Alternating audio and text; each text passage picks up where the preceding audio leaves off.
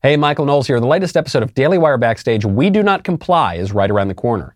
Don't miss me, Ben Shapiro, Andrew Klavan, Matt Walsh, and the God King Jeremy Boring when we discuss everything from Joe Biden's tyrannical overreach to maybe why Matt Walsh and I are right about severely regulating pornography. All those sickos a lot of people want to keep porn around. That's not good. Don't do that. Listen to why we're right. Take a listen. Welcome to the Daily Wire Backstage, We Do Not Comply edition. I'm Jeremy Boring, known around here as the God King, lowercase g, lowercase k, and we're glad you've tuned in.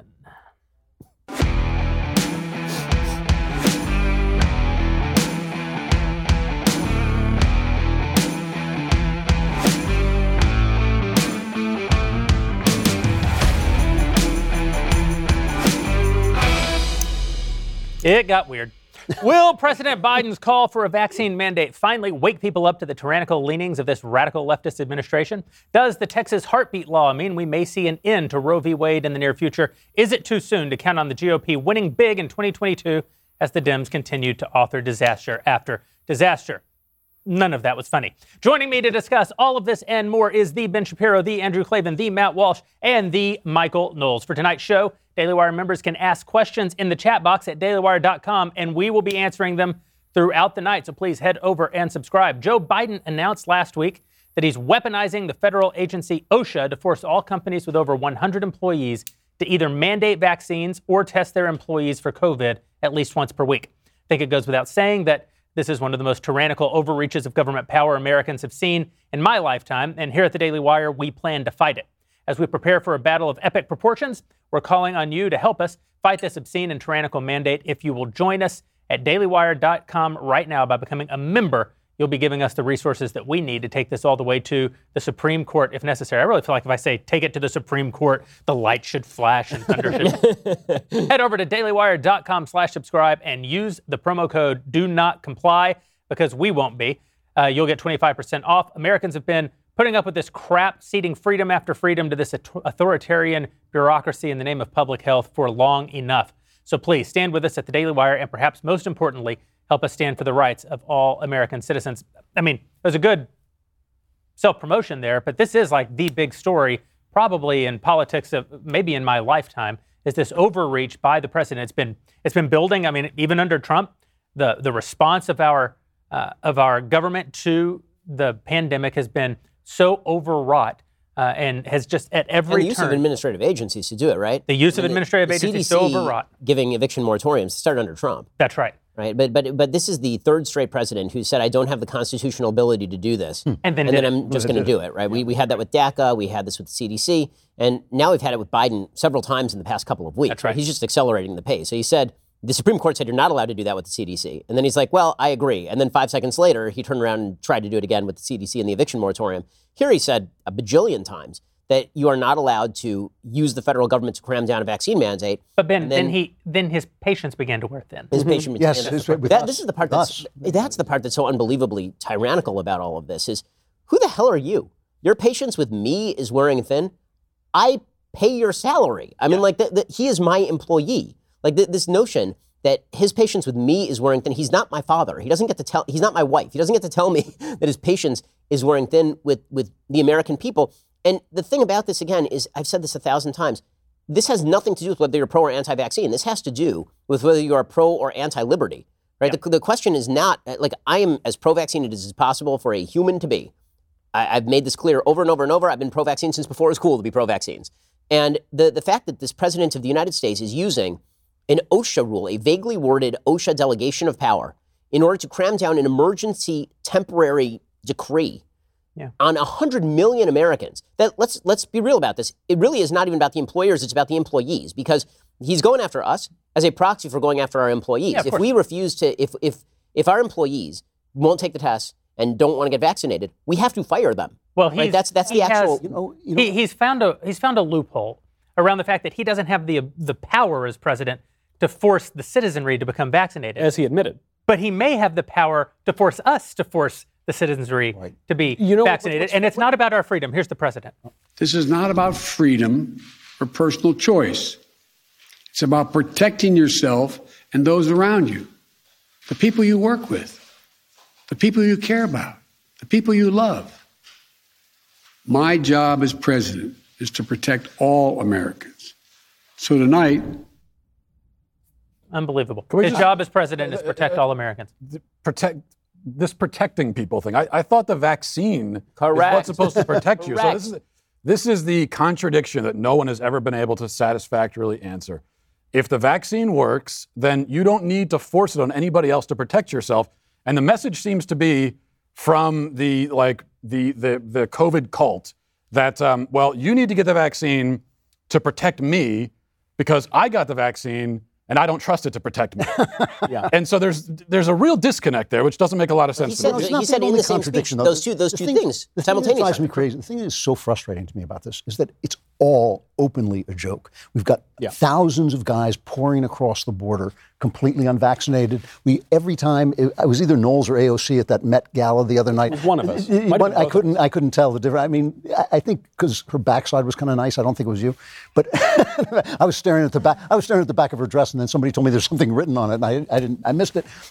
But here's the thing: only the help is masked. Yeah. The rich people aren't. And we've seen Gavin Newsom do this at the French Laundry, go out with his friends in this kind of small gathering. And the thing is that when you come to Tennessee, when you go to Florida, you're in another world. I had to go to California for 2 days. It was like being in an alternate reality. The fact that people have bought into what is clearly a joke, is clearly no longer serious, is amazing to me. This is the next part of what Matt's talking about, which is if the vaccines really work and they're super duper effective, then you don't need to worry about the unvaccinated people. But furthermore, if the virus is really the deadliest plague we've ever dealt with, people would probably be all clamoring to get the vaccine, right? You wouldn't have such high rates of people who are... I actually see it a little bit different. I don't think that it's contradictory. I don't think that that there's inherent contradiction in saying we have to, as the president said, we have to protect the vaccinated from the unvaccinated. You see that as contradictory because you're judging it on the merits of the actual words having actual meaning. But they don't. Silly you. Yeah. He's speaking politics. And politics in the 21st century is only a game of turning out the base. Yeah. The president's poll numbers are collapsing because of the absolute travesty that is his withdrawal from Afghanistan. And his own base is starting to question whether or not he's a successful president. And what he's saying to them is, you, hardcore left, are very worried about COVID. Yeah. You're very concerned that COVID is a threat. You mask your children outside in summer when they're alone. I want you to know that I am going to protect you from these Republicans who are literally disease-ridden, walking pustules of death. And you have to vote like your life depends on it. And those people who are all already vaccinated, because they're, to Ben's point, very worried about the disease, they hear that message and go, yes, please, please protect me from the unwashed Republicans. And this is the Pelosi strategy. Pelosi's strategy has been to win every other election cycle. What she does is she runs these blue dog Democrats. They go into fairly conservative areas and they win. Then she sacrifices them by forcing them to vote for her left-wing policies. Then they're gone. She loses the majority. She waits because she knows the ratchet only goes one way. Once a government acquires power, it never loses it. So she doesn't have to win every time. So two things. One, we definitely need to start a garage band called Disease-Ridden Rotten Pustules of Death. There's just no question. I thought that was a personal reference to me, actually. Yeah, but the second thing is that the intent here, I think, is not just to mobilize the base. It's to shift blame away from his own failures, because he keeps saying that the economy is not recovering because of Delta. This is not true. The economy is not recovering in blue areas because blue area Democrats have decided to legislate that the economy not recover. Right. The way that I know this is that the top 10 states, in terms of the best unemployment rates in the nation, are all red with the exception of Vermont, which has 7 people and a cow. Yeah. The bottom 10 states, in terms of unemployment rate, in terms of the worst unemployment rate, are all blue. Yeah. And the reason for that is not because of the vast death that is occurring in New York, right? New York is one of those states. Or New Jersey, right? Those are states that are not experiencing a current massive COVID wave. The reason that that's happening is because people in those states have decided that they want to lock down forever. There's a pagan worship of government that has now taken place. Mm-hmm. Joe Biden made a promise. The promise is that if you give up all of your liberty, and if you give up all of your freedoms, and if you give up all control to him, he will protect you literally from everything. He'll protect you from death. He'll protect you from impoverishment. And all you have to do is just climb in that bathtub. I mean, I wrote a column this week called The Wall-E Strategy, because that's what this is. I mean, they're literally just going to push you into a lazy boy, and then they're going to put a screen in front of your face, and they're going to keep you there for the rest of your life. And this is the promise. That's not the threat, that's the promise. Yeah. And for a lot of people, that promise is actually good, right? You will protect me from death. He made that promise last year, by the way, right? He said, I won't shut down the economy. I won't shut down the country. I will shut down the virus. How? The answer, how? You won't. That is not no human being is capable of, quote unquote, shutting down the virus. That's not a thing that can happen. And so when he inevitably came up short, his next move was, it's not my fault that the virus wasn't shut down. It's all these guys. Yeah. So you need to turn on your neighbor. And then that jackass has the capacity to go on national TV. He finished that speech with an appeal to unity after saying that everybody who is unvaccinated, including, by the way, everybody with natural immunity. I know that we're all supposed to pretend natural immunity doesn't exist, despite the fact that it is multiple times more durable than vaccine immunity. But all those people, according to him, are bad and morally benighted. And the only thing that we have to do is target them and yell at them and presumably and target their employment. And that will force them to get vaccinated, which totally is not going to happen. It's not about getting people vaccinated. It's not about making the world a better place. It is purely and simply about he does not want the blame for the promises he can never fulfill, and the only solution is give him more power. I don't want the blame when big tech uses your data to target you against your dude. Whoa. See, I'm just getting bitter and bitter. Big tech is more powerful than most countries are at this point, and they profit by exploiting your personal data. It's time to put a layer of protection between your online activity and these tech conglomerates. That's why I use ExpressVPN. Think about how much of your life is on the internet. If you're like me, all of it. I have no actual friends. Well, I mean, these guys, but I pay them, basically, to like me. Sadly, every site you visit, every video you watch, every message you send gets tracked, gets data mined. But when you run ExpressVPN on your device, the software hides your IP address. That's so that big tech can't use the IP address to personally identify you. ExpressVPN also encrypts 100% of your internet data to keep you safe from hackers and eavesdroppers on your network. And ExpressVPN does all of this without slowing your connection. That's why it's rated the #1 VPN service in the world by CNET and by TechRadar, and for what it's worth, by Daily Wire.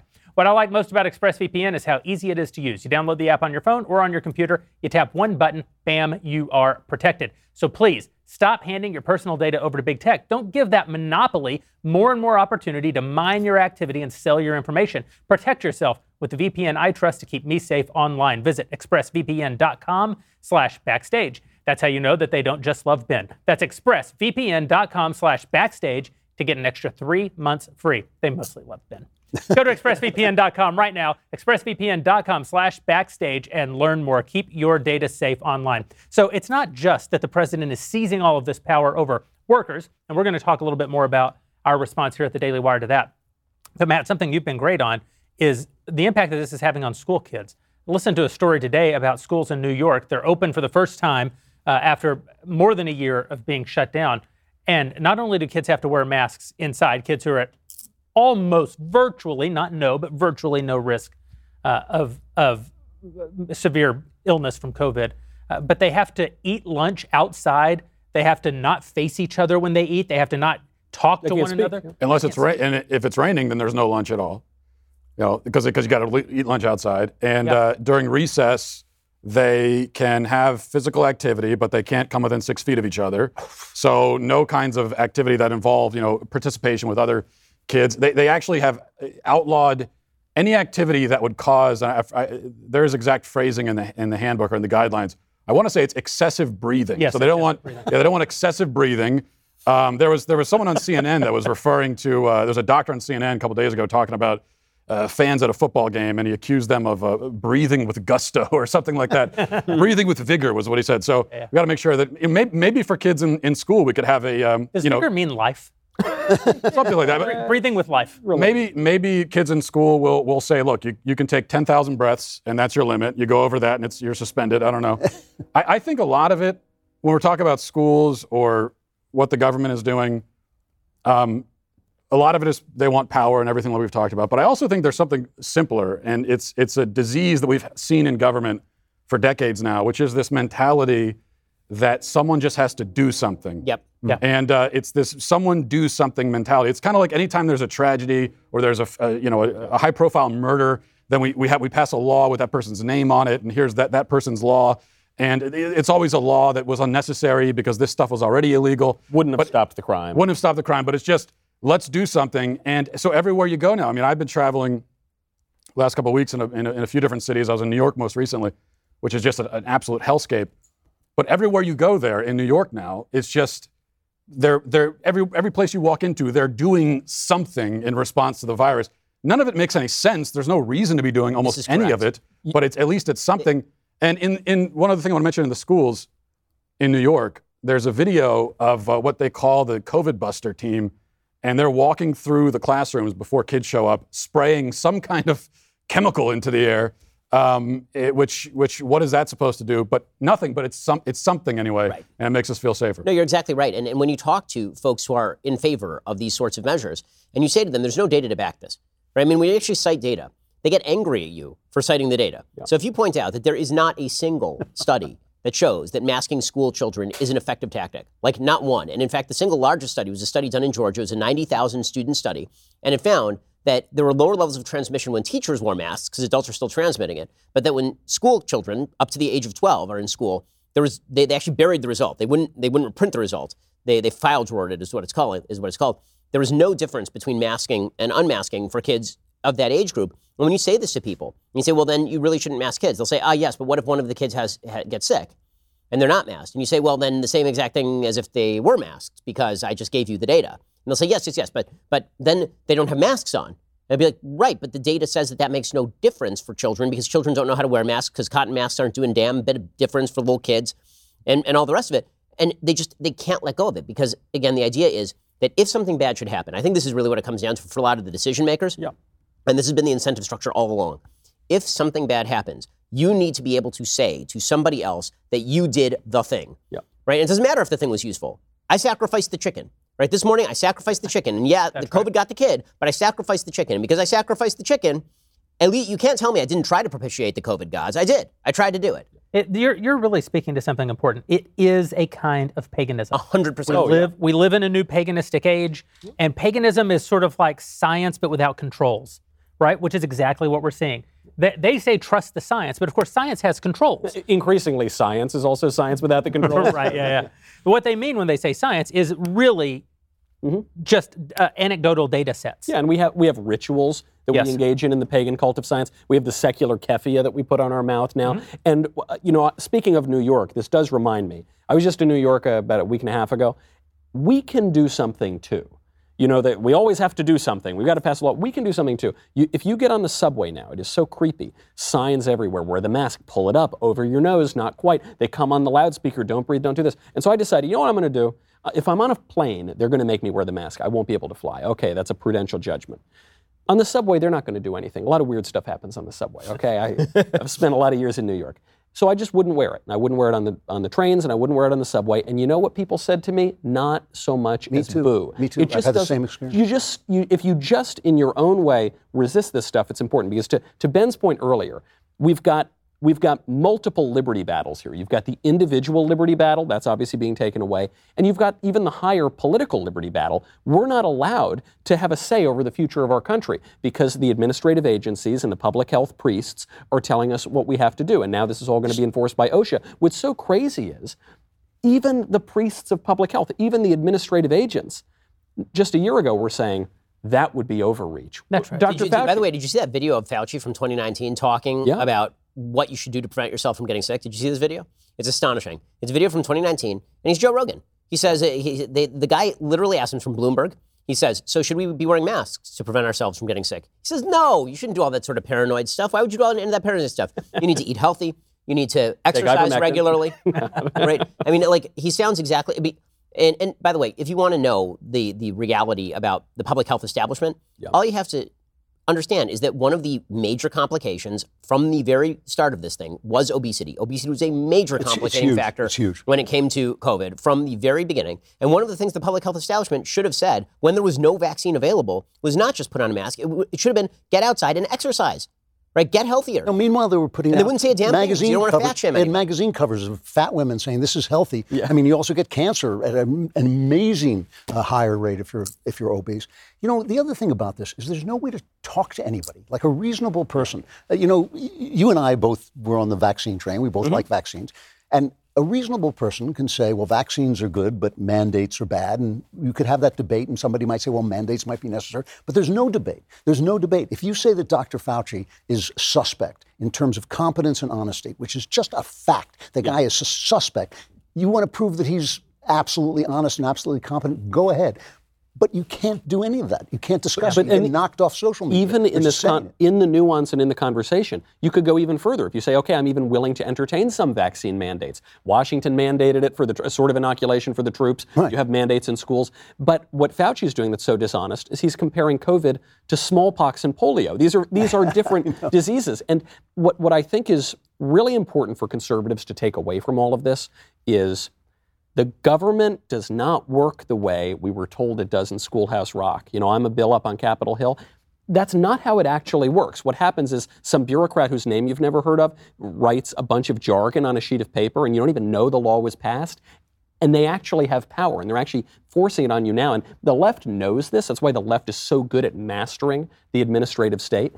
Conservatives just never have done it. No. It's like we bury our heads. I will say that this is a failure going all the way back to Reagan. Reagan came into office saying he was going to get rid of the DOE, get rid of the Department of Education. He didn't do it.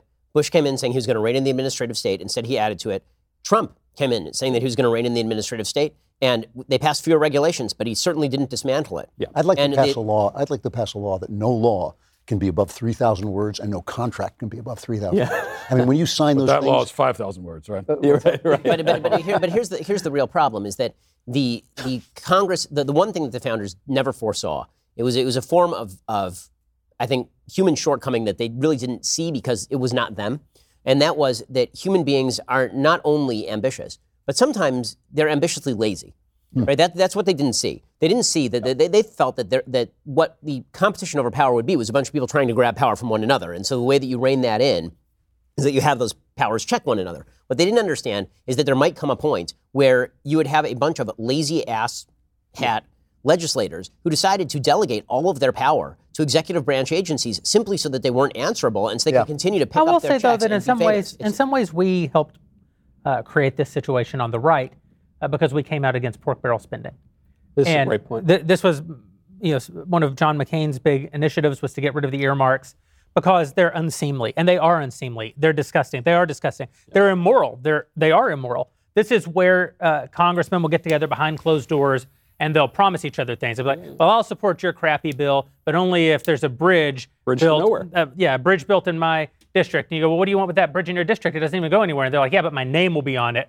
And so I'll have taken, $64 million worth of taxpayer money, and you'll have the J.W. Boring, my middle name doesn't even start with a W, but bridge to nowhere. And you're like, well, I need your vote, so here's the money. And it's so ugly, right? They're taking the fruit of your labor and just spreading it around. And so we were against it because we didn't like it. But this is a version of conservatism that Michael talks about that I actually usually disagree with. But it's a very practical kind of conservatism that you shouldn't change anything that is, even if it's not great, until you've really thought through the ramifications of it. Right. That pork barrel spending goes all the way back to the founding era. And what pork barrel spending did is incented legislators to legislate. Because it turns out that doing something, voting affirmatively for something, is a risk when you're having to run for office every 2 or every 6 years. Every time you take an action, that action can be held against you. If you take no action, nothing can be held against you.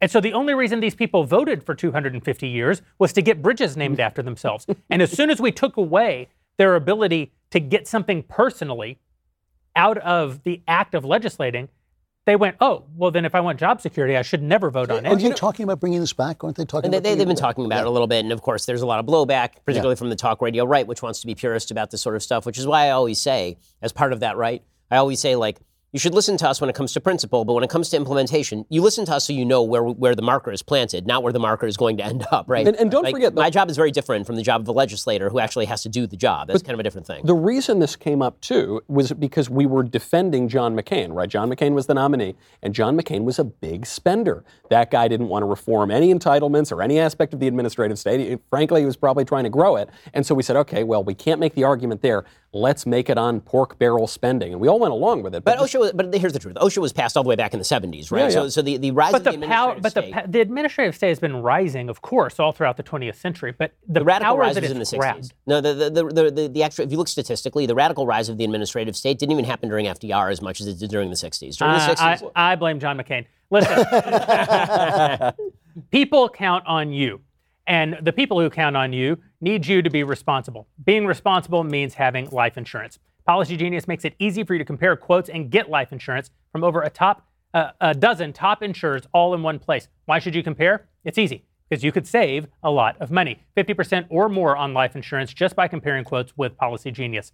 The licensed experts over at Policy Genius work for you, not the insurance companies, so you can trust them to help you navigate every step of the shopping and buying process.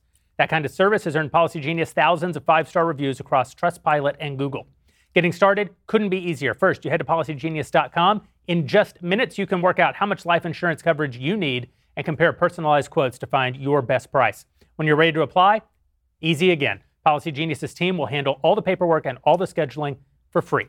Policy Genius doesn't add on any extra fees. I've told you before that I use Policy Genius. My own experience with them couldn't have been simpler. They went above and beyond, and I was actually skeptical. I tried out a different, I was going to tell you that I got it at Policy Genius, but I was actually going to go see if there was a better option by using another network. It turns out Policy Genius actually was the most competitive and won my business, and I couldn't be happier that I went with them. Head over to policygenius.com. You'll be happy too. You can get started right now. When it comes to insurance, it's nice to get it right. Policygenius.com. Who's going to explain to Jeremy that the accent in insurance does not go on the first syllable? You know, you take the boy out of Texas, There's but you can't take Texas out of the boy. It's a deeply disquieting fact that we now live in essentially an elected dictatorship. Yeah. Right? We have an elected monarch. We elect him every 4 years. And he comes in and he says some stuff, and maybe the deep state helps him, maybe the deep state doesn't. And that's pretty much it. But do you think that he is really the ruler of the country, or is he just sort of this figurehead and it's the deep state or the agencies? When the deep state agrees with him, he's the ruler of the country. When the deep state disagrees with him, no. Then they're the ruler, right? So the reason I say that is because very often you see Trump try to formulate a policy, and as you see General Mark Milley apparently calls up the Chinese. This is an unbelievable story, by the way. Like, you had the head of the Joint Chiefs of Staff calling our enemies the Chinese and being like, if we're going to strike you, I will call you first. Yeah. So I trust the Chinese military more than I trust, the commander-in-chief. You may have that personal belief, but let me just say, it's an act of treason to call up our enemies and say, aid and comfort to the enemy is literally you calling the enemy and being like, by the way, guys, if we decide that we're going to take you on, my first phone call is going to be to you. You know what you can do in the chain of command? You can refuse.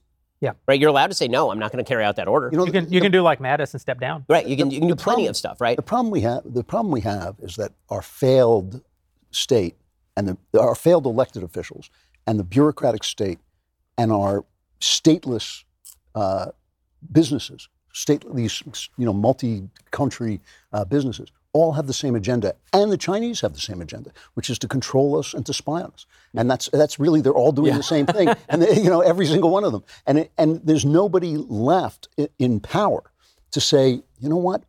I mean, it's us. It's all us. This is it. This is like the bunker, the hidden bunker. Well, I mean, people are saying, you know what? I think individuals should have their own choice. Literally, that is true in the sense that the federal government was very involved in the development and growth of Google. I mean, it basically bankrolled Google Maps just for one issue, and they obviously work with one another. Google has a relationship with China.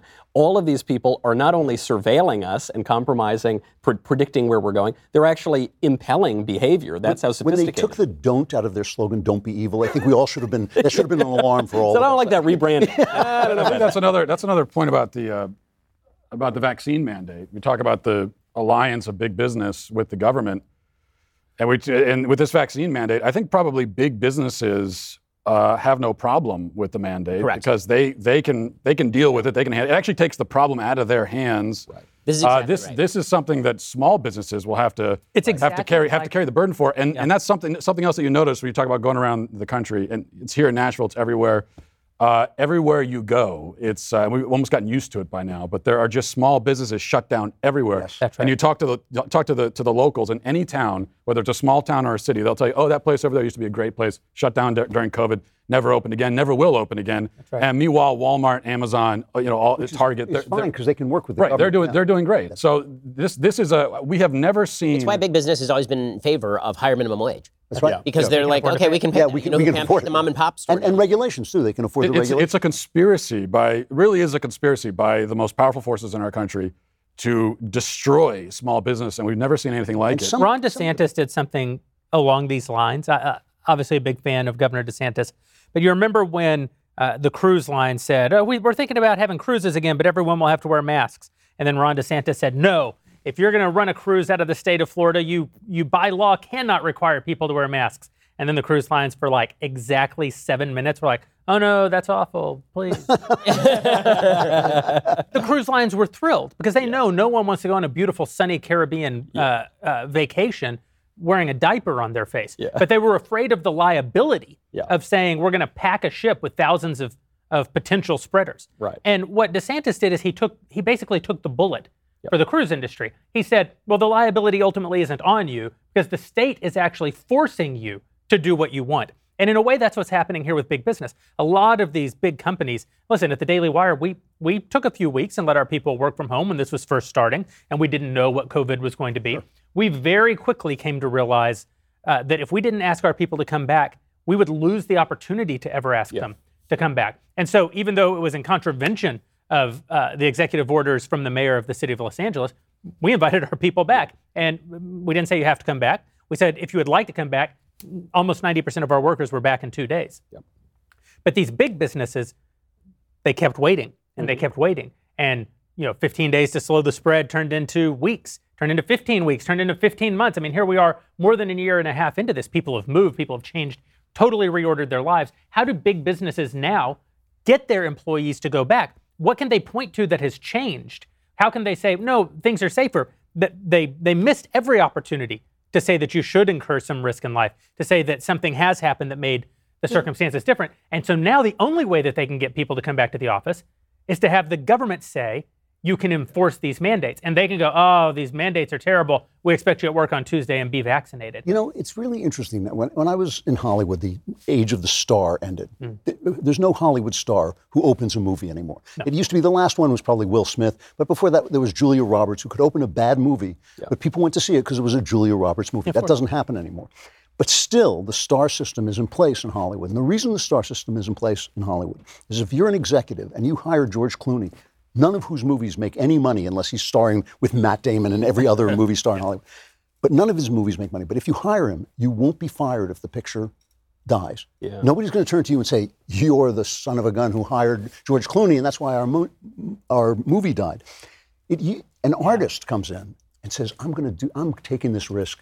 It's beautiful. I've got this beautiful idea. And the executives used to support this to some degree. Yeah. I've got this great idea. No one's ever done this before. You've never seen this before. And you go out and think like, wow, Jaws. I mean, that's amazing. And then they just copy it all over again.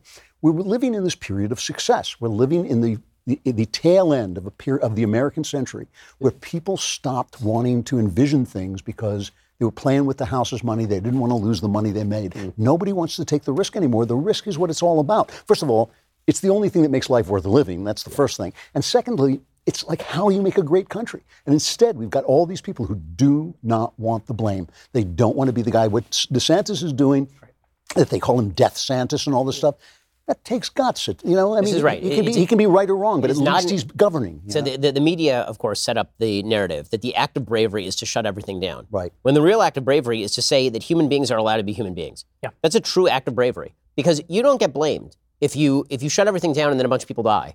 Yep. You don't get blamed for that. Then you did everything that you could. But if you say, Andrew Cuomo. Yeah. Exactly. Yeah. But if you say, listen, people are going to have to make their own decisions. They're going to have to bear their own responsibility. And I will take responsibility for allowing people to take responsibility for their own lives. The media will kill you. The media will spend the next several years talking about how he's Ron Death Santis because you'll have Joy Reid on TV every night saying that DeSantis wants people to die. That's literally the language she uses when she's not being batted about by Nicki Minaj, right? That Ron DeSantis wants COVID to win because he is allowing people to live their lives. And the inevitable result of this is a dependent people who are waiting for some sort of kingly figure to come and save them from all risk. This is why it's so important to go to back to Michael's point. If our leaders aren't going to take risks and they're not going to take the lead, then it's important for us as individuals to decide, where are we going to draw the line? And even with things like masking, I decided early on in this that I'm not going to wear the mask anywhere unless I'm asked by someone in the establishment in a position of authority to put it on. And if they do, then I'll decide whether I want to put it on or just leave. But the instinct for a lot of us is to just wear the mask because you don't want to. You don't want to cause any trouble. You don't want to be in an awkward social situation or whatever it is. I think as individuals, we have to decide, well, we're just not going to go along with this. We're not going to do it. We're not going to play the game. By the way, you will notice, we're all in a lot of airports all around the country. There is a federal mask requirement in all the airports. And yet, not everyone wears the masks in all the airports. It doesn't matter depending on what city you're in, you cannot wear it, you cannot comply. And there are enough people that no one is going to force you to do it. And you just think, well, what if all Americans did that? What if we all just stood up? I admit, this does go to, and this is where we kind of veer into the AOC territory. I think so much of this is cosplaying virtue. Yeah, right? It's just cosplaying it. Like the people who are wearing the mask at this point must know that everybody who they're around has had the ability to either get the vaccine or decided not to get the vaccine. Yeah. Right. This was, to me, the masking issue was much more complex and nuanced when there was no vaccine. Now that there's a vaccine and every adult has had the ability to get it, the issue, all nuance is essentially removed. Because if you get COVID, because I'm vaccinated and I breathe in your general area, and then you get COVID, you did not have a right to never be sick again in your life. What you did have a right to do, at least to a certain extent, was to avoid deathly disease, right? At least the case can be made. That's an externality. In the same way that I can't pollute a river, I can't sneeze my COVID on you when you're 65 years old or 80 and living in a nursing home, right? Which is why even when it comes to vaccine mandates, I've said before that when it comes to, say, nursing homes, I don't see anything necessarily wrong with a vaccine mandate for employees of nursing homes because you're around vulnerable people literally all day long, right? Or mask mandates in hospitals where you're around people who are vulnerable all day long. However, once you're in just the general public and everybody's had the opportunity to get vaccinated, you don't have a right to require me to wear a mask on my face because you were too dumb or because you decided not. And here's the thing that's most amazing. No one who is unvaccinated is asking anyone to mask. It is vaccinated people who are asking people to mask. Right. That's the part that's utterly insane about all of this. I've drawn this Venn diagram on my show, at this point probably 10 times, of the unworried and the worried. Right? In a normal, logical world, what you would assume is the unworried are the vaccinated and the worried are the unvaccinated, right? It is precisely the reverse. Right. All of the worried are the vaccinated and all of the unworried are the unvaccinated, which means that the pandemic is over for all public purposes. That's because once all of the unworried are unvaccinated, then nothing you do is going to they're not worried. Yeah. They're not going to spend their days sitting up at night worrying about COVID. So how are you going to worry them into getting the vaccine? And everybody who was worried got vaccinated, and now they're still worried because you guys keep telling them to worry. But you saw literally the AOC play acting of it all at the Met Gala, right? Because it is cosplaying the revolution. She is cosplaying the revolution. She is showing up there as the revolutionary. I'll show you at this $35,000 seat dinner. I'll show you people. And she's actually now got an ethics complaint because she may not have been able to accept the dress that she was given. But when she shows up there, I don't know if she knows it or if maybe she does know it and she's just playing along. But AOC is not in any way challenging the establishment. She is the toast of high society. Oh, absolutely. It's why she was invited to the Met Gala. She is a tool of the plutocratic establishment. I mean, she is exactly the opposite of what she's supposed to be. The plutocratic establishment and the left are the same people at this point. Yes, they are. They're identical. And it's a problem that the right hasn't caught on to yet. The right has not caught on to the fact. I mean, to me, this just proves the fact that the whole problem with Ayn Rand is that John Galt is just as big a son of a bitch as the people in government. Anybody with power, anybody with too much power is a threat to liberty. I mean, and that doesn't mean you take their power away. It means you control the things that they can do. You put limits on it, and you say you have certain rights. The individual has certain rights that no powerful person can take away. Whether it's Google or whether it's government. That's right. Can we also just stipulate on the tax the rich thing? I don't personally care what tax rate Jeff Bezos pays. You could raise taxes on him. I don't really care that much, to be honest. But the idea that the rich are not taxed is so absurd. I mean, they pay the vast majority of taxes. All net taxes. Yeah. All. Right. When you remove the government benefits, they pay literally all net taxes in America. Just today, I saw a report on CBS, which was from a couple months old. Just because I'm curious on how did this idea get out there that the rich don't pay taxes when they pay all the taxes. There was just a good example. It's not like it's just from this report, but there was a report done by ProPublica, I think a few months ago, claiming that the rich pay almost no taxes. And then you look at the report, and the way they come to that conclusion is they're using Jeff Bezos for an example. And they said Jeff Bezos, between 2008 and 2018, he paid like $1.4 billion in income taxes. It's like, how's that almost none? That's $1.4 billion. Well, they were saying, compared to the $200 billion that he's worth, it's only like, it's just a fraction of a percent. Because they don't understand how wealth works. Right. You don't pay an income tax on your whole net worth. That would be a disaster for everyone. If you imagine, April 15th, liquidate your house every right, year. Exactly. The New York Times is complaining about this in the paper today. Right. And they're not taxing the wealth they already have. What's wrong? And I think part of the problem is that, you've got the elites, of course, who spread these ideas and they know better.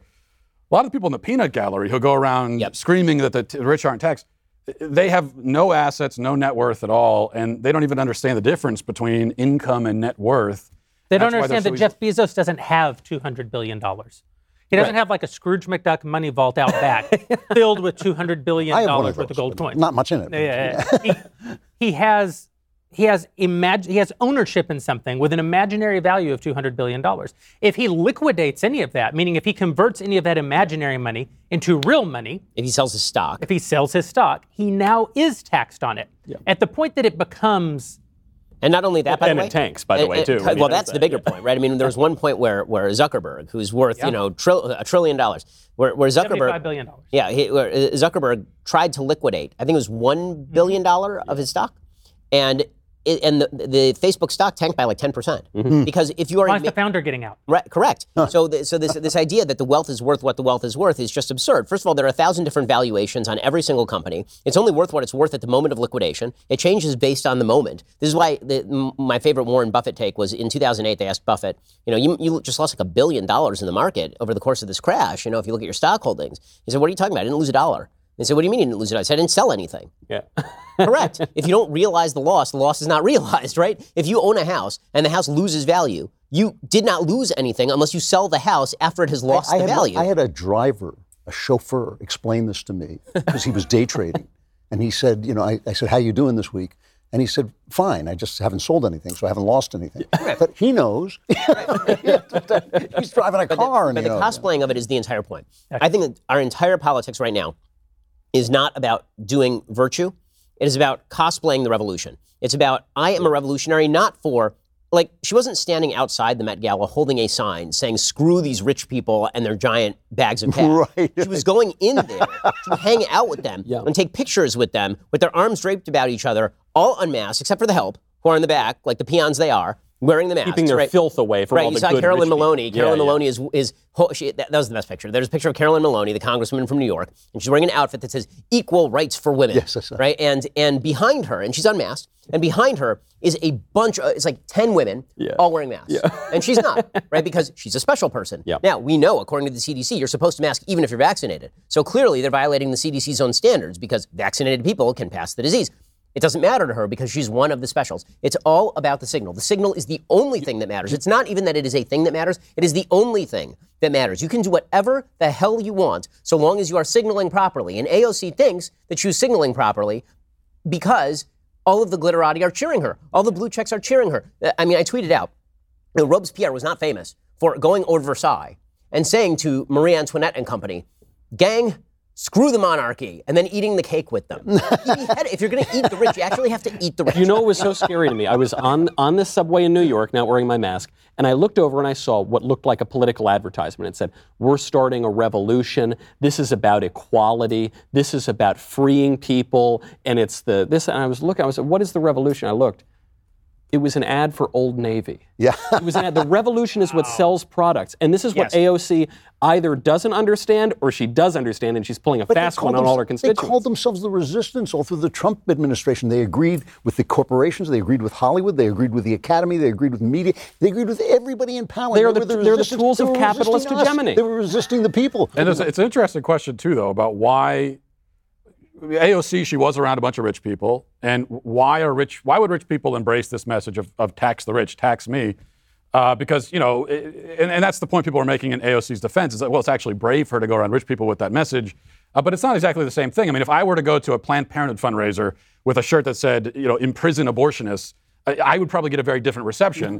So why were they embracing her? And I think the reason is, which actually sounds like a great idea to do that, but I was thinking that. Yeah, the reason is, number one, they know it's not serious, it's virtue signaling, but also for these rich people, this is the ruling class, they know that, okay, yeah, you raise the taxes on me a little bit, I can afford it, but also we're all comrades. We're part of the same crew here. So I'm investing in you, and you're going to advance my ideological agenda. So sure, take a little bit more of my money. It benefits me in the end, not so much the. Also, let's be frank about this.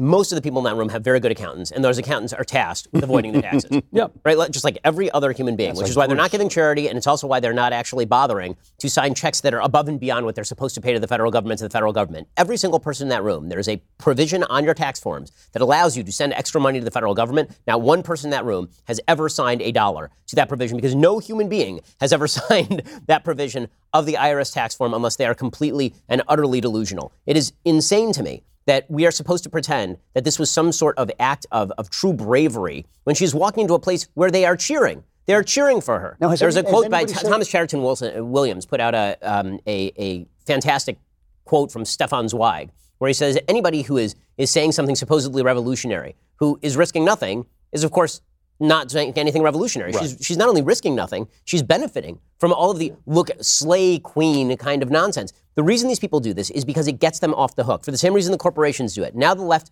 is fine with all of them being wealthy. It's the reason why the left doesn't care whether athletes are wealthy. They only care whether business people are wealthy, because business people might actually live their principles, but athletes signal their principles and then live like the business people. Did anybody go with AOC, though, in this? Did anybody like this AOC stuff? Yeah, the left did. Rolling Stone called it iconic.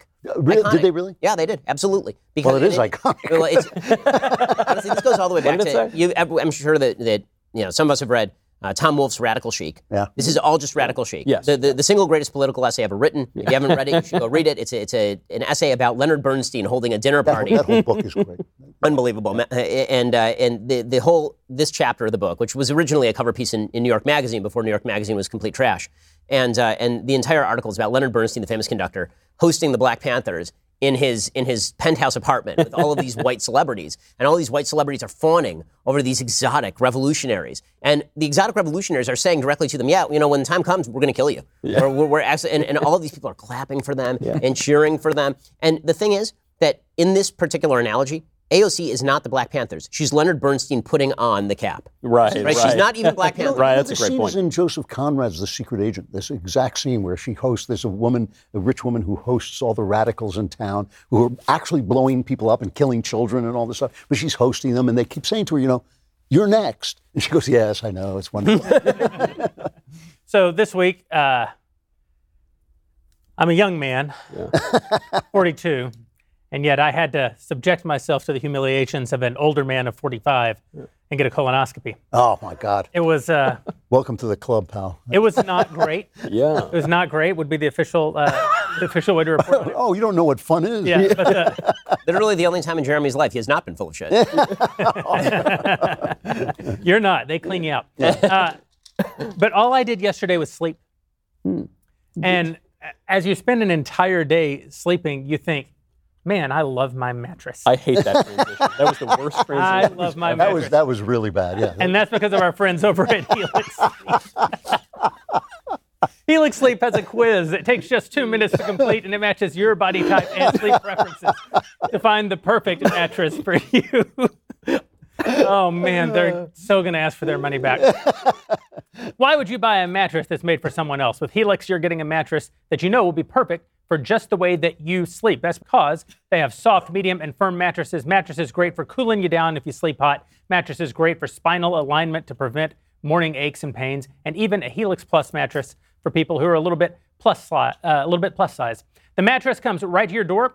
It's shipped to you for free. You don't ever need to go to a mattress store again. They even have a special financing offer, which is in effect right now, where you can get your own Helix mattress, the #1 rated mattress in America, for less than $1 a day.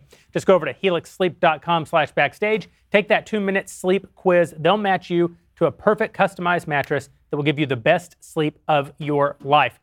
Listen, sleep is one of the most important things we do. Most of us don't do enough of it, especially if you've got kids. Every moment that you can be sleeping, you should be sleeping. It's good for your health. It's good for your mind.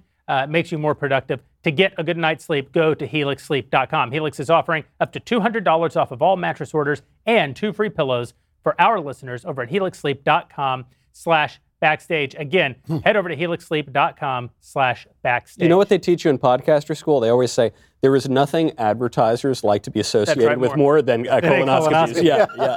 Well, they always say, like, at the top of the ad. So which advertiser gets the prostate exam? I always say at the top of the ad, like, riff on your personal sleep experience. I did sleep all day yesterday.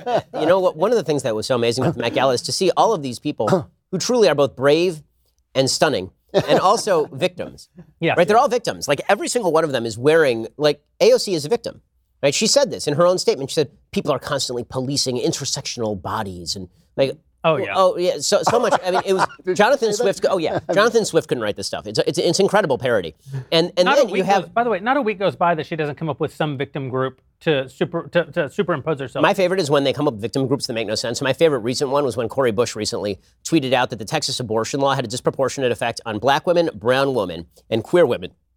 And I thought to myself, well, I hadn't heard that one before. You're going to have to explain the biology of how queer women are particularly affected by abortion law. That doesn't make so much sense to me. But beyond that, the victim complex was with all right. You have Megan Rapinoe, who was celebrated for playing a sport that people watch once every 4 years because it is mandatory under the Constitution of the United States for us to care about women's soccer once every 4 years. And I missed that, I guess. Well, that's because you're a traitor. Your execution order will come through tomorrow. And then complain about a contract that she herself signed to be paid inordinate amounts of money to play a sport that no one cares about. Yeah. And she goes to this thing with a little clutch that says, "In gay we trust," because that she's a victim, right? Because she's a lesbian, she is a victim, but also a hero. But also a hero and a hero. And so victimized but heroic. Yes. It's like Normandy, but if the heroes were also victims, who were heroes? And that's also, what it's mostly like. Let's not forget, speaking of sports heroes, Naomi Osaka. Wow. Yes. Stunning bravery. Who's too much anxiety to answer questions from the media, showed up with a very outlandish outfit, drawing attention to herself as well. And my favorite thing, though, that AOC said was she was talking about her fashion designer and trying to put the fashion designer in a victim group. And she said something like, "This is a black immigrant fashion designer." It's like, yeah, but she's from Ontario, so it's technically an immigrant, but so like that lady is in charge of a massive fashion line that sells. I read the prices on her website today. She sells shoes that are like $1,000 shoes. She ain't selling like Payless for the people. At every turn, you must be a victim. You can't. Right. If she couldn't say, "My fashion designer, truly one of the greatest fashion designers in the world today," because that compliment bestows no virtue. Correct. Instead, you have to say, "My fashion designer, an immigrant. My fashion designer, a person of color. My fashion designer, a survivor of childhood abuse." Whatever it is, that's your way of saying a good person. Right, exactly. And it's every single person who was there. So it's Cara Delevingne wearing a bib that also looked like a straitjacket that said, "Peg the patriarchy." Yeah. And you're like, you seem to have benefited pretty wildly from the patriarchy. And by the way, if you believe that America is a patriarchy, let me just say that if we airdropped you into a true patriarchy right now, really. let's say Afghanistan wearing that outfit, where one is around, then you would last approximately 0.2 seconds. And if America were a patriarchy, you wouldn't get away with that slogan. And if the rich weren't being taxed, you wouldn't get away with that slogan. This is exactly right. Yeah. It's everything. I mean, it's Lil Nas X showing up wearing variously ball gowns that he stole from Billy Porter, or a gold suit of armor that, I mean, honestly, like still less gay than C-3PO. But it's inarguable. I want to stand up for Lil Nas X, though. He admits it. He admits it. He comes out and he says, "I'm doing this just to make the right angry because I love it when they yell at me and it makes me," I thought, like, okay. It's a living, Speaking of him, we've already forgotten, because this was a big week for Hollywood degenerates, because just the day before that was the VMAs. Yeah. And there was something, and like nobody cares that the VMAs, nobody even knows the VMAs happened. Yeah. I don't even know what the V stands for. I don't either. But it's one of the saddest things I think I've ever seen, which I just saw on Twitter, because of course like everyone else, I didn't watch it. But Madonna comes out in like in an age appropriate coat at first, and then Grand Madonna. Right. She's 63 years old. She's 63. She's 63, and then she strips it off, and she has this. Ilsa She-Wolf of the SS. Right. She's like this weird dominatrix outfit. And it's the kind of thing that when you see that, you know that it's like time to put Nana in a home. But it really was. It's just sad. It's in a way, it's just sad to see, and you see how kind of. By the way, Yeah. We're being told that is the height of liberty, that if a 63-year-old woman can dress up like a prostitute and sort of jiggle around, that is the height of liberty. Like a Nazi prostitute. Like a Nazi prostitute. And you just think maybe there were some other life choices that may have involved a little more patriarchy or may have involved a little more, reining things in, where you would be happier. I'll never forget, Lucille Ball did an interview in the 1970s or something, and they said, "Oh, Lucille, you're a prominent woman, a powerful woman. Are you in favor of women's liberation?" She said, I think I'm liberated enough already. I think I've got a lot of money. I'm very powerful. I want a more stable life. I think. She had a cigar in her hand at the time. She certainly did, yeah. Daily Wire members, the chat box is open, and we're about to start taking questions from you. If you're not a member, please head on over. We need your help now more than ever. You can help us fight this tyrannical vaccine mandate and get great content. Go to dailywire.com/subscribe. Use promo code do not comply at checkout for an additional 25% off. And here is our first question from one of our Daily Wire subscribers. How dirty is the right allowed to play before we lose the morality stance? How what? How dirty can we play? I think what they're saying is before we lose our moral position. Look, I'm a big advocate of wielding government power in a just and moral way. So I think probably more so than a lot of people on the right, I think one of the big mistakes we've made is that we have not wielded the power, even the power that the people have given us on the happy occasions that we win elections. I don't think there's anything wrong with wielding government power. I don't think you need to be immoral to do that. I don't think we need to do the stuff that the left does. But I think if the people vote for us, if we have the ability, if we control the Congress or the Senate, the presidency, if we have people on the court, we ought to use that in a way that is right and just and oriented toward virtue, and also in keeping with the American political tradition. And I just think I think a lot of the reason Republican politicians have not done that, they've talked a good game about how it's immoral to use government power. I think largely it's because they're cowards, and to the points we've all been making tonight, they don't want the accountability of actually making decisions. So I will say, I think there's a pretty major distinction to be made here in terms of wielding power and using tactics between defensive tactics and offensive tactics. What I mean is that when you're talking about, for example, this is true in pretty much every area of law. So, for example, if I were to walk up to somebody and just kill them, right, I'm now a murderer. If that person is trying to kill me and I kill them, that's now self-defense and nothing happens to me, right? I may be performing the exact same act, namely taking the life of another person, but the circumstance determines the morality of the actual activity. The same thing is true with regard to the use of government power from time to time. If you're using government power, for example, to get rid of government power, right? There's an edifice that's been built up, and now you need to tear down the edifice. That is a different thing than using the same level of government power in order to impose. The same thing might be true with regard to, for example, boycotts, right? We've had this discussion before. On a pure, nobody's boycotting anybody level, I think it's probably immoral to boycott people based on the political views of the people who own the company alone, right? Not how the company acts, just based on the political views of the people who own the company. I think it's bad. Okay. However, if we now live in a world in which the left is doing this to all companies and therefore forcing all companies to the left, you have a moral obligation to defend yourself by using a similar tactic and creating mutually assured destruction. But what's wrong with imposing? I would go further. Yeah, I would impose. I mean, I just think is the assumption that it's wrong for the government to impose, because I'm not sure I would agree with the. Well, it depends on the level of imposition that we're talking about specifically. Here's an example. So, isn't every law an imposition? I mean, even every prohibition is also a mandate, right? I mean, if you're prohibited from driving over 65, you're mandated to drive 65 or under. So. Let me give an example. Let me give an example to maybe clarify it, which is this. I don't think the Founding Fathers would have considered a drag queen story hour to be a constitutional right for anybody. I think it's perfectly right and just and preferable to ban a drag queen story hour. Maybe you do it at the local level. Maybe you enforce obscenity laws. To ban drag queen story hour from what? From the libraries, from the schools, from these sorts of places where it exists. From places paid for with public dollars? Or private dollars, for that matter. I think we can Would you ban drag queen story hour in my private home? Yes. Yes, probably I would, yeah. Yeah, I think that's I would not. But I do believe that is an yes, the school, schools are different for two reasons. One, because to the extent that you're targeting children at all, children don't have the same rights as adults, and we have a responsibility as adults to. But Drag Queen Story Hour always targets children. To the extent that Drag Queen Story Hour is specifically referring to something involving children, then yes, I agree that it could be prohibited. But take one that doesn't involve kids, because kids you're now talking about a subgroup of people who literally have to have other people protect. Would you outlaw a drag show at my private home? for adults. Well, I attend your drag show, so I obviously... He's star attraction. But let's take it even...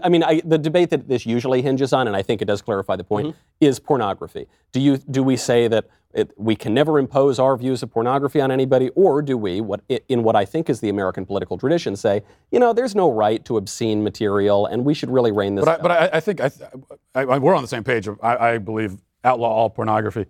But with that, you can also hinge that argument.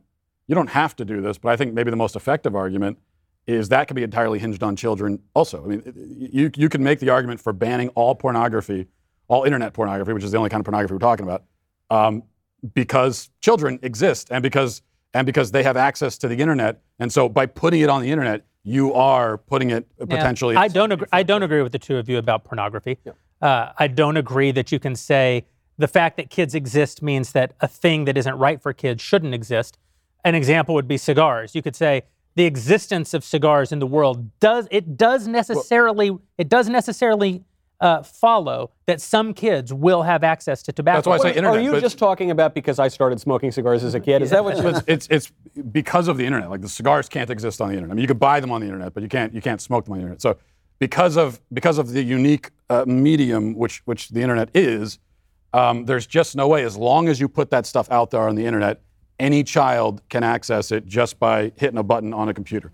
Yeah, I think we would all agree that something should be done to make porn far less accessible to children. But that is different than saying I would outlaw all. But then to broaden it out, though, to the point, we are suggesting using the government to impose. But again, we're still using examples that are centered around children, and children aren't imbued with the exact same rights that adults possess. What about banning pot?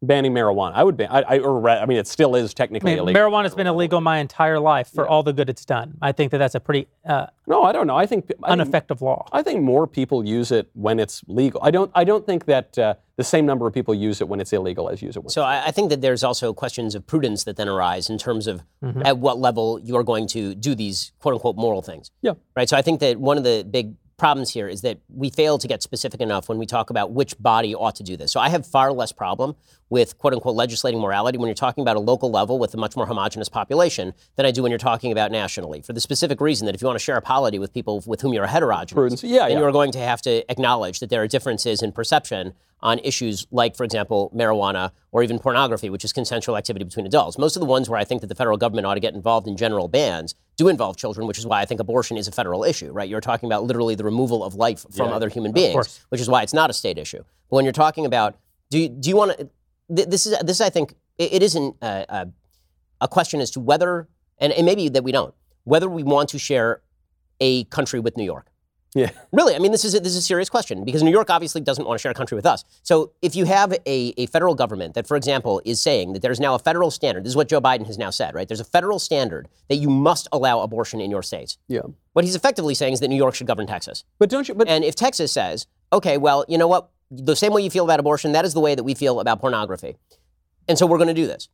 Eventually, what you're going to get is just the country splitting. What you're not going to get is everybody living by your standard because in the end, This is the right. I think this is the right answer. The fact is that local government has a lot of power of states. Has a lot of power that the federal government should not have. And there really is no reason why New York can't govern itself as it wishes to govern itself. The problem is continually, and this is true continually, is that California wants Texas to be California. Right. But Texas doesn't want California to be Texas. Correct. Right. And I think this is where we have to make our stand. I mean, we have to make the stand that Texas has the right to be Texas.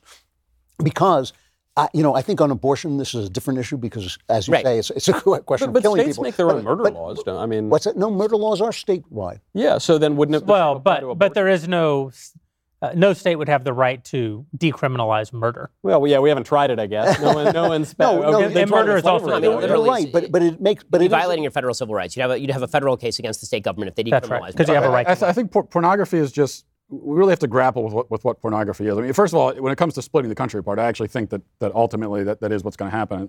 Maybe there's something... That may very well be, but the question is, do we want to have a... Pornography is such an insidious and damaging thing, which is helping to destroy our country and the next generation of children in such a particular and devastating way that I think it does call. It will never happen. There's never going to be a federal ban on pornography, but I think it could be justified. They tried it also twice. because the idea that anybody has a right to have sex, record it, and then upload it to the internet for everyone to see. I just don't. I don't believe that right exists. Why are we afraid to give states different cultures? I mean, Arkansas is not the same place as California. Why can't they be different? I don't understand this. I do not understand the compulsion, and it does exist on the right, but it really is prevalent on the left. I don't understand the compulsion to make other. This country is so huge. I lived in Europe for 7 years. I lived in England for 7 years. I couldn't explain to people that England is the size of Oregon. Yeah. And you can do different things in a country the size of Oregon than you can in a country that includes both Oregon and Florida. So I agree with your point, and I do think that states have different cultures, and they ought to have different cultures. But one of the reasons here why California wants Texas to be like California, and why I understand that, is in order for there to be a nation, we need to have something that kind of links us together. We don't come from the same stock. We don't have the same religion, and both those things were not true at the founding era, or they were much. They were truer at the founding era, I suppose. We increasingly don't speak the same language even. I'm not talking about Spanish. I'm talking about English. We can't even speak the same English language. And so in order to have it, we don't even have borders. So if you don't have anything in common, then you can't have a republic, right? A republic refers to the things we hold in common. I agree with that, but one of the principles that we used to have in common was a sort of leave each other alone principle, right? As that principle. So that's why I think that, I go back to the defensive point, which is that if California wishes to legislate California on everybody else, I can see where the drive comes from to say, okay, well, let's legislate Texas and on everybody else. And this is why it's a little bit of sophistry, I think, to say all laws regulate morality. Sure, that's true. By definition, it's true. That's true as far as it goes. But there is but it's obscuring another truth, which is there is a fundamental difference between laws that preserve liberty and laws that encroach on liberty. But is that not a moral? That itself is making a moral claim. That it is good to, right? I mean, that's the sophistry, though. No, I think it's just a truth. It's not that you're wrong, but you're still obscuring the fact. It's like saying, well, if we have power, we should use the power to make whatever we want happen. And if they have power, they should use power to make whatever they want but that's happen. Not what I'm saying. And that's not what I'm saying. We should use power to constrain the power. But I am not saying that. I am saying when we have power, we should use that power to pursue good and avoid evil. And what you're saying is when we have power, we should use that power to pursue good and avoid evil, which you're defining as maintaining individual liberty. But we never make this argument. This was one of my big problems with Trump. It's essentially the way he behaved during the COVID thing. Forget about the stuff the garbage that came out of his mouth. But one of the things that he did was he let each state basically make their own rules. Now, how can that not be right in a state with the population density of South Dakota versus a state with the population density in Manhattan of New York City? Of course they should make different rules. Of course they should make different rules. Isn't part of the problem? But he never said it. He didn't make that fight. Right. Part of the problem, I mean, I don't mean to make this even more obscure and broad, but one of the reasons why these conversations never go anywhere, we talk about, well, the government is supposed to preserve liberty or preserve rights. We don't define our terms. No one even knows what the hell is a right in the first place, and what is liberty, and how do you distingush it? Like, what liberty should you have, and what should you have? Point. Yeah. Where does any of this stuff come from? How do we know that we have any of it? Who decided any of this? I'm not saying that that they don't exist or that rights are purely a human fabrication or construct. I think you can kind of make that argument, and it's not a totally crazy argument, but that's part of the problem. We talk about what we don't have in common. We might have once said that we all had in common this belief in human rights. Well, now you get 100 people in a room and you ask them, well, define a human right, you're going to get 99 different answers. Right, but I think I think the discussion can be made a lot more specific by asking, do you ever have a right to be sinful? Right? Is there ever a right to be sinful? No. Okay, so I think that the answer is yes, actually. Yeah. I think the answer is. So how would you define Lord acted? The reason that I say that is because the minute you say you do not have the right to be sinful, I know, but the reason that I say that you do have the right to be sinful is specifically because of the definitional problem that you now have with regard to sin. What I mean by this is this was the Treaty of Westphalia, essentially. Right, because if you, I mean, not to steal Klavan's thunder by citing the Treaty of Westphalia, eventually we always end up. It's like the internet argument. Whoever invokes Hitler first, and on this show, whoever invokes the Treaty of Westphalia first. Hey, I was there. But I think there is a reason why this conversation is breaking down along Catholic versus non-Catholic lines, really, because the basic idea that human reason allows for the possibility of you have to be able to find virtue, but that does require you to have to explore in order to get to virtue. And not only that, But you have to also accept the possibility that your definition of virtue may differ pretty significantly from that of, say, the Protestants or the Jews who are living under the auspices of a Catholic country.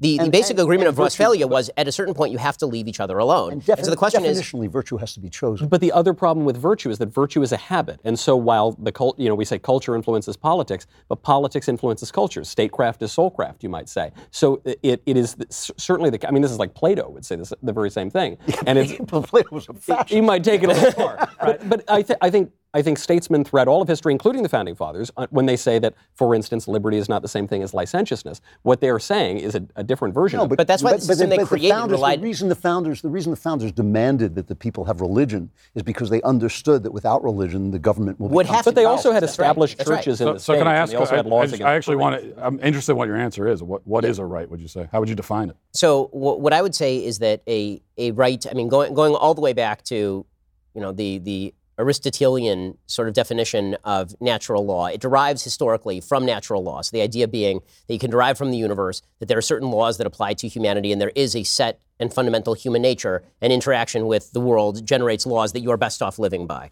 Okay, the converse of that is that you have to have the right to use your mind to investigate the natural law, because nobody has yet been able to peg down exactly every specific of what natural law constitutes, right? This is a point made by Grotius, who's really the first person who starts talking about natural right. So the fundamental right to use your mind to investigate the world requires things like freedom of speech.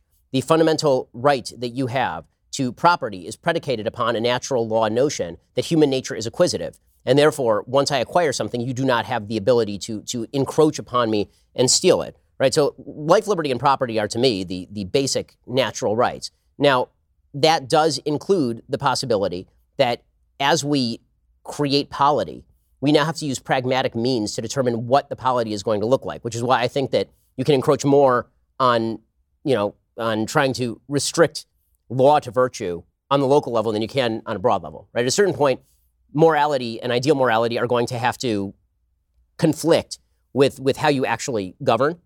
And so this is actually almost two separate conversations. In the ideal state, should we have a monarch who is perfect and also instills virtue?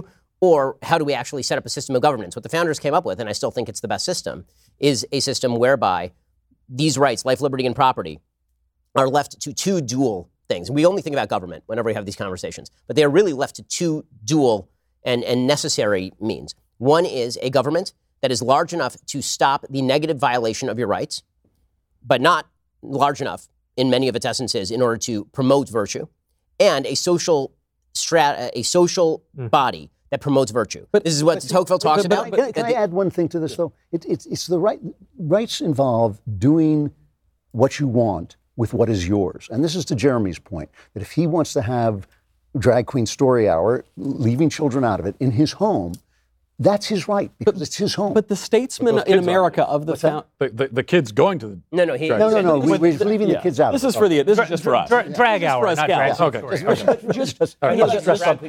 Guys dressed up as women. They're telling the stories just to him. Okay. But the statesmen of the founding era, it seems to me, I think we are misrepresenting here. I don't think that they believed that you had a natural right to sin given to us by the Treaty of Westphalia. It seems to me they had laws. No, I don't agree with this. Hold on. They were Protestant. They were Protestant. They were. And a core component of Protestantism is a belief that Christ set us free from the law. Then why that freedom particularly means freedom to fail. But then why did they outlaw obscenity? Why did they outlaw adultery? Because they lived in a different time. But they outlawed all these things that were saying we all have a natural right. Michael, hold on. They didn't, but they didn't at the federal level. Not at the federal level, but they did it everywhere else. But this goes to my point, which is if you're talking about homogenous communities where people generally agree, then you have the right to make your own community. But one of the rights is to have, this goes to your point more. Yes. One of the rights of a community is to form a polity. Yes. Right? You do have a right to form an HOA, for example. Yes. And essentially, a local government is an HOA. Yeah. And you have the right to decide that. And as long as people also have the right to leave that HOA and go somewhere else, right? You do not have the right to restrict that somebody has to stay in the area, right? No Berlin walls. Yeah. Right? So you do have the right to set up a moral system. In America is the history of people rowdier and rowdier Protestants leaving town. Yeah. I mean, this is and going west. This is how we end up with 13 states, right? Yeah. I mean, you literally have people who say, we don't want you here because of your religion, and then they just go and they found Delaware, right? and thank you for that, Joe Biden. Anyway, I think that the generalized point, which is that we should use as much power as possible on the federal level, which is really what we're talking about. When we talk about the common good conservative versus the libertarian conservative argument, which is really what we're kind of boiling this down to. Yeah.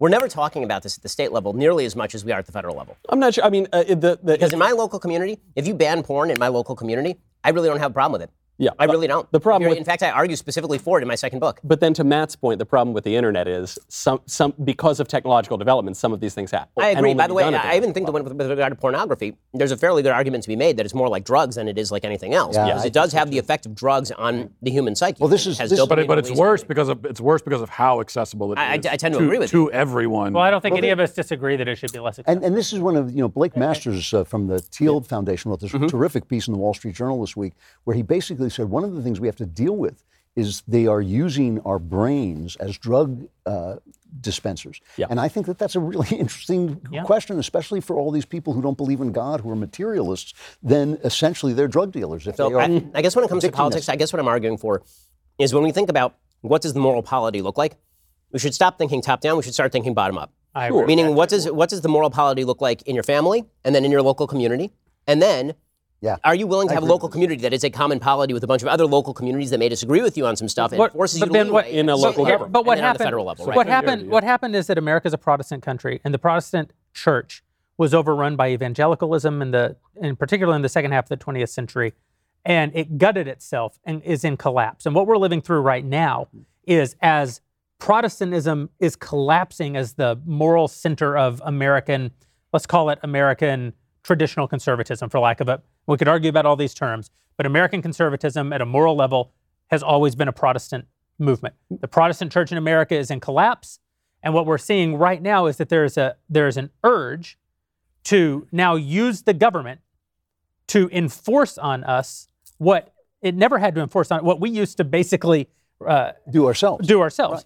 And one of the changes that's happening in the American conservative movement is that there's an enormous amount of American conservative Catholics now that has not historically been true. May I just make that's not been historically true in American history. I think historically it is true. I think the entire conservative movement has had this bizarre, because I agree it's a Protestant country, but I think it's had this bizarre idea. It's not a Protestant idea, but it's had a bizarre Catholic heart. Bill Buckley, Russell Kirk, Phyllis Schlafly, Brent Bozell, the list goes on and on and on. The American hardcore conservatives, bizarrely, have been Catholics. Maybe that tells you something. Bizarrely. No, it makes perfect sense because it's a Protestant idea, and the Protestant idea, like the Catholic idea, has a borderline where it starts to fall apart.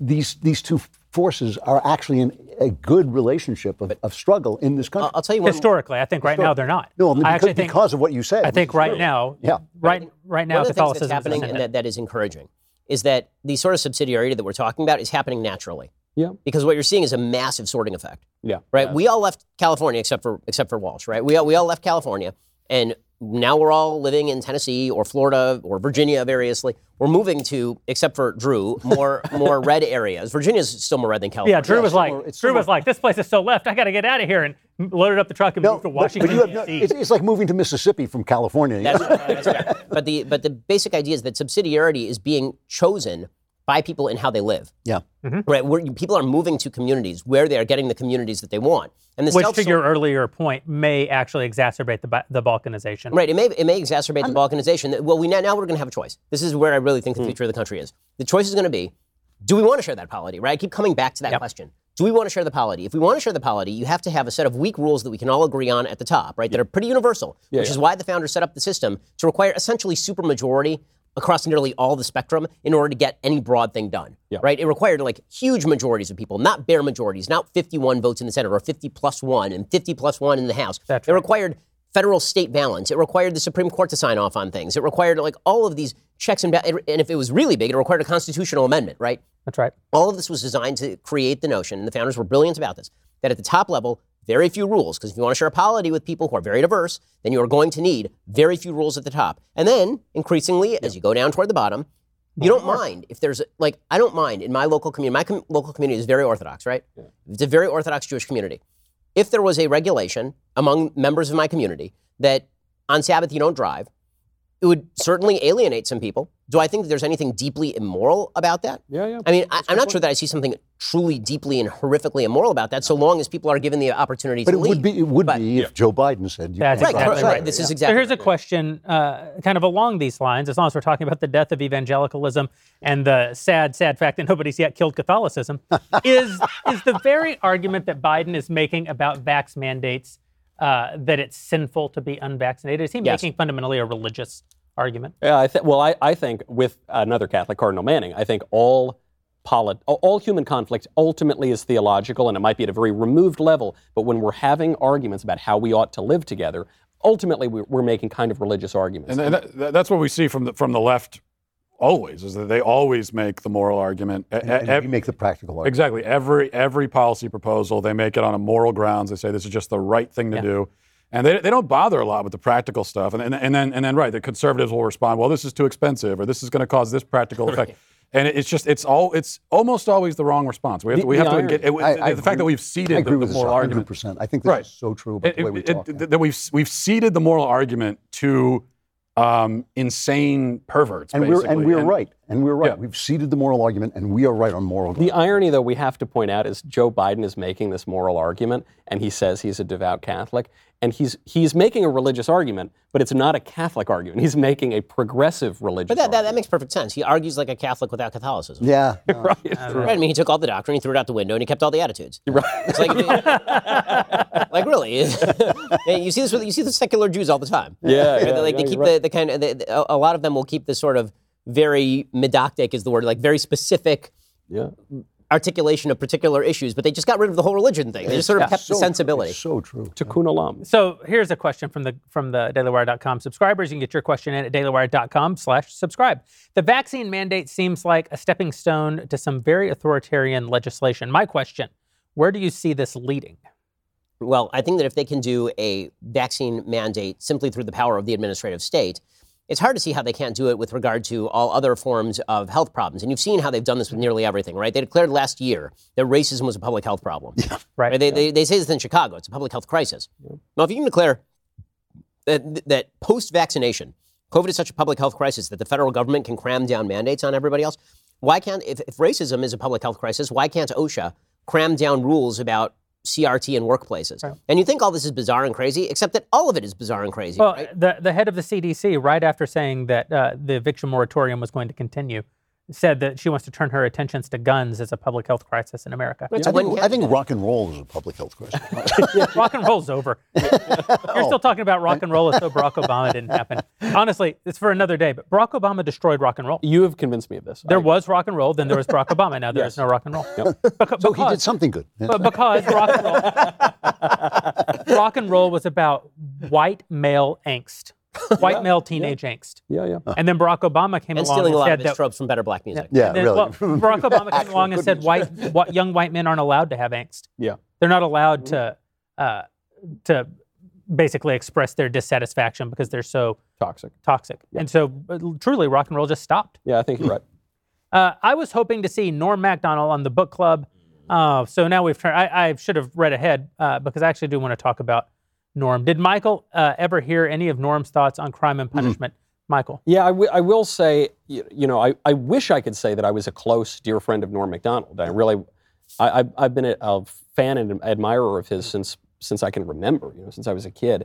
And I did get to talk to him. I mean, Jeremy and I went to see one of his shows, and we actually had custom hats made from his book. Like it was and he looked at us kind of in the crowd and like, who are these crazy people? But I noticed this strange thing, which is when Norm got on Twitter, he followed me like really early on, and I thought this is so weird, but I never abused it. I didn't want to DM him. I was so in awe of the man. He was the funniest man that was alive in our age. And one day he sent out a tweet about how he was in pain or something, and I feared that he was depressed or something. So I sent him a note and I said, "Hey pal, I'm in awe of you. I don't want, but if you want to talk," and we had a very long exchange. We had this long correspondence, like 10 paragraph DMs, and it was about religion.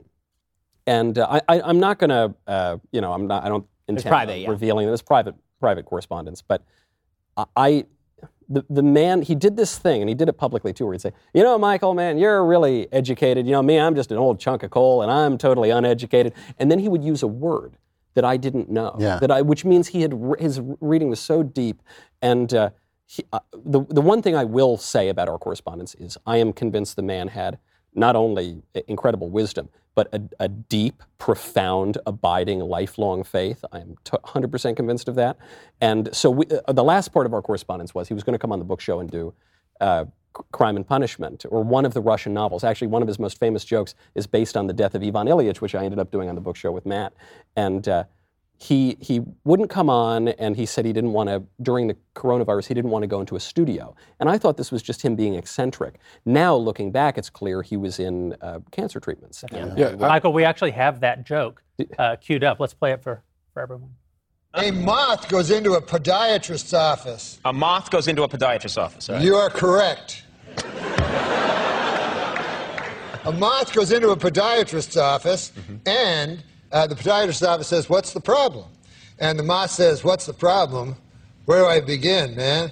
He goes, "I go to work for Gregory Olinovich, and all day long I work.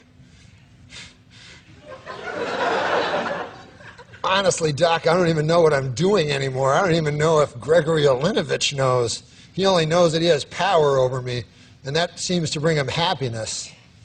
But I don't know. I wake up in a malaise, and I walk here and there." And the podiatrist says, "Oh, yeah?" And the moth goes, "Yes." And he goes, "At night, I sometimes wake up, and I turn to some old lady in my bed that's on my arm. A lady that I once loved, Doc. I don't know where to turn to. My youngest, Alexandria. She fell in the cold of last year. The cold took her down, as it did many of us. And my other boy, and this is the hardest pill to swallow, Doc. My other boy, Gregorio Ivanilidovich. I no longer love him. As much as it pains me to say, when I look in his eyes, all I see is the same cowardice that I catch when I take a glimpse of my own face in the mirror.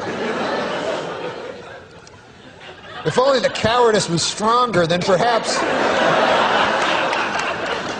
I could bring myself to reach over to that cocked and loaded gun that lays on the bedside behind me and end this hellish facade once and for all." How long a drive was this?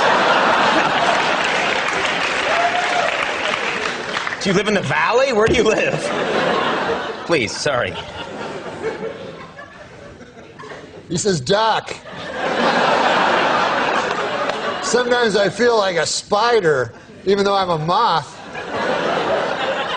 just barely hanging on to my web with an everlasting fire underneath me. I'm not feeling good." And so the doctor says, "Moth, man, you're troubled. But you should be seeing a psychiatrist. Why on earth did you come here?" And then the moth said, "Because the light was on."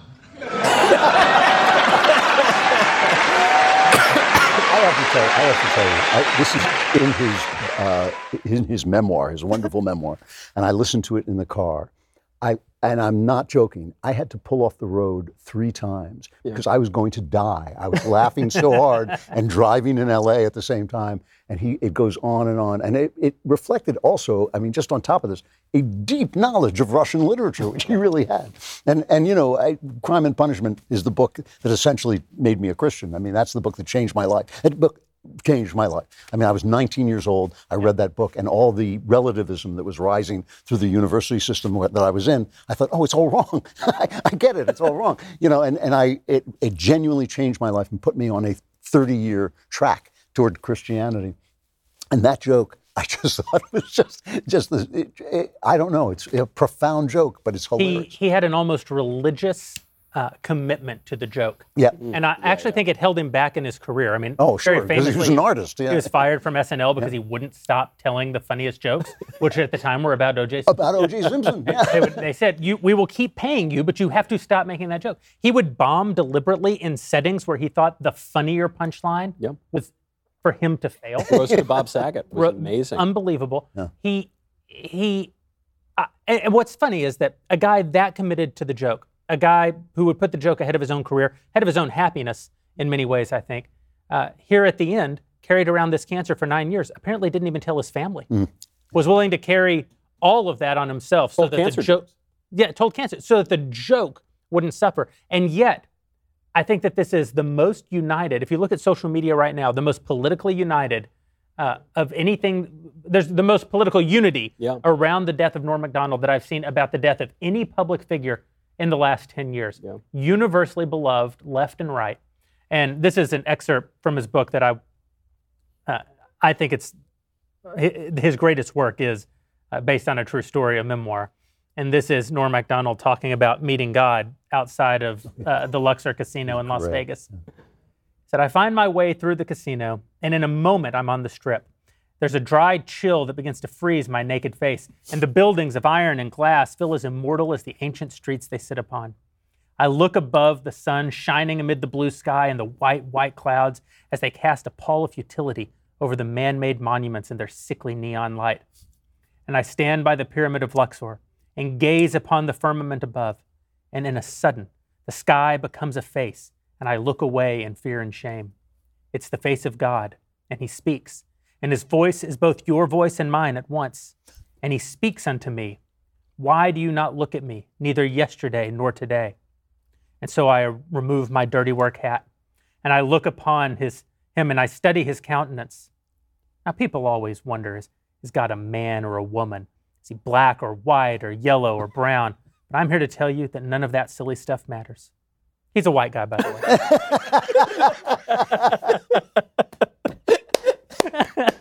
Just a true master craftsman, and I doubt, it sounds cliche to say, we will not see his we will not see his leg for a long time. Again. Well, thank you for joining us. As always, we're very happy to have had you, and we're very pleased that our dailywire.com subscribers make it possible for us to do this show. If you're not one, we'd like to invite you to become a member right now. You can head over to dailywire.com/subscribe. If you use the promo code Do Not Comply, you'll get 25% off your membership. Thanks for being here. And as a reminder, we won't comply, and neither should you. If you're watching live on dailywire.com, please stick around because the newest episode of Candace is right around the corner. You can watch it here at 9 p.m. Eastern, that's 6 p.m. Pacific. Thanks again, and we'll see you next time live at the Ryman Auditorium.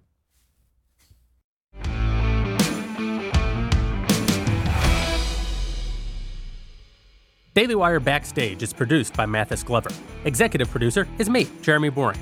Our technical director is Austin Stevens. Our production manager is Pavel Wadowski. Studio and equipment management is by Patrick Kennedy.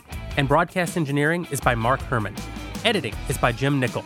Audio is mixed by Mike Coromina. And our audio assistant is Israel McFarland. Playback is operated by McKenna Waters. Hair and makeup by Nika Geneva. Daily Wire Backstage is a Daily Wire production. Copyright Daily Wire 2021.